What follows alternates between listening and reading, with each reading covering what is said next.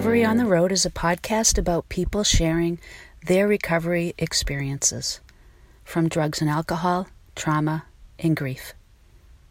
My name is Heidi. I'm an alcoholic. As a backdrop, this podcast is based on interviews while I'm on the road across America's national parks, from Acadia in Maine to Glacier in Montana, all the way over to the Everglades in Florida.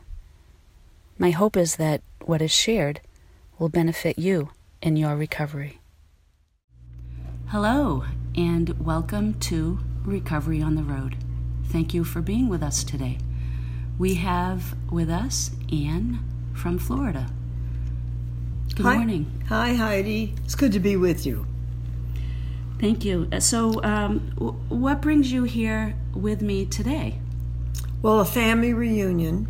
We got together for a week with my stepchildren and at the Cape, and here's Heidi. So we made time for each other because I've known Heidi 34 years. And it's been a wonderful 34 years. Anne has been my sponsor through my recovery with drugs and alcohol. Yeah. What is your recovery platform, if you will? Well, my recovery platform is what I got when I first came in the program, which was, when in doubt, don't. And I thought, wow, what are they talking about? Well, the first thing they're talking about is, when in doubt, don't drink, no matter what, and find the power. And my sponsor, Jane, at that time, told me that if I found the power could get me through anything, but I'd have to do the 12 steps.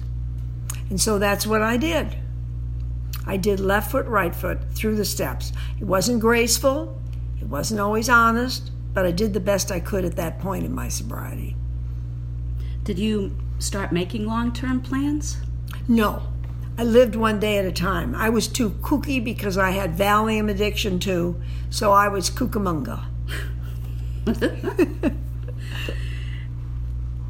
Share a little bit about what happened to get to you to the point of asking for help. Well, I was always high-strung, and I always said, well, that's me, and I'm different. I'm paranoid about things that happened. I was sure that, I was being kept from my destiny. I didn't know what my destiny was. Mother wanted me to go to Wellesley. I wanted to go to Sarah Lawrence, so I ended up at a college, a women's college. They were trying to get me organized and act more like a lady. But when I drank, I didn't act like a lady. And I didn't think like a lady. I had this predator in me that comes out and says, I'm different. I get to be in front of the line. I don't have to follow the rules. And I can drink no matter what. And they said, no, you can't drink. Now you're going to be with Anne. And I went, well, I don't know who she is. And I had been spending years trying to find who Anne was. I'd been into therapy. I married a psychiatrist. I went to all the places that I thought would give me the answer until I went to the power. And the power provided the courage to look. And you looked for treatment, recovery? Did you hit a bottom? Well, yes. July 23rd of 83, I thought, well, if I don't figure out what's wrong with me, because there's something really wrong with me. I had 2 beers at 10:30 in the morning, and I thought, my son came down and said, Mother, why are you drinking 2 beers? And I said, well, I'm nervous. And he said, Mom, people don't drink beers at 10 in the morning for nerves. And I said, well, I need it. And the voice in my head said, Anne, pay attention. And that voice, I believe, is my higher power, steering me away from the shore where I'm going to get wrecked, onto the ocean where I'm going to be safe. And the ocean has lessons to learn in it. It's got all sorts of things, and we need a director. We need a power when we're on the ocean. And my power is God. As I understand, and they understand me, my God understands me and says, keep coming back, it gets better. And it does. And you've been a great example for so many of us. You've traveled all over the country. You've traveled internationally. So how do you keep your recovery going when you travel overseas, when you travel to Europe or Asia? Well, now, of course, I'm 81, so I'm not rushing around like I did. But years ago, I remember I was in Bali, and I found an expatriates group, and they met at a restaurant at a table at the back of the restaurant, and I found out where it was, and I went, and the cab driver my husband dropped me off. So I went to the meeting. It was a wonderful meeting, and there was a woman that had relapsed, so I went over and talked to her. Afterwards, she said, "Would you like to go get some pizza?" I forgot about my husband back at the hotel. Yeah. I went with her on an adventure on the motorcycle. It was raining. And I got home, and my husband was livid, and he said, "You are the most self-centered woman I know." And he was right, because when I got with people in recovery, I sort of went bananas and did my thing. That's how immature I was. But the good news is I was in Bali at a meeting, and I probably helped that woman that had relapsed, because I was the hallelujah queen about AA. We go through stages in AA. We do some euphoria and that pink cloud that we sometimes hear about. Yep, and then we end up wondering what it's all about. That's good news if you start wondering what it's all about, because then you're starting to look at yourself and the relationship with the power. And it's a struggle, but it's doable. While some relationships are based on circumstances over which you have little or no control, you do have choices in establishing relationships that provide support and nurture you. Cultivating and maintaining supportive relationships takes time and energy. It requires effort, along with strength and courage to step outside of one's comfort zone. We do have a track record of destroying relationships. That's children, spouses, employers, employees. How did you reestablish relationship with your family and friends? Well, the good news is my family and friends were on my side, except my couple employers. I used to sell real estate, and he just asked me not to come back to the office one day. I couldn't believe that he didn't appreciate me. But at that point, I was taking listings on houses and never seeing them, just putting them in MLS. So I was not a competent worker among people that aren't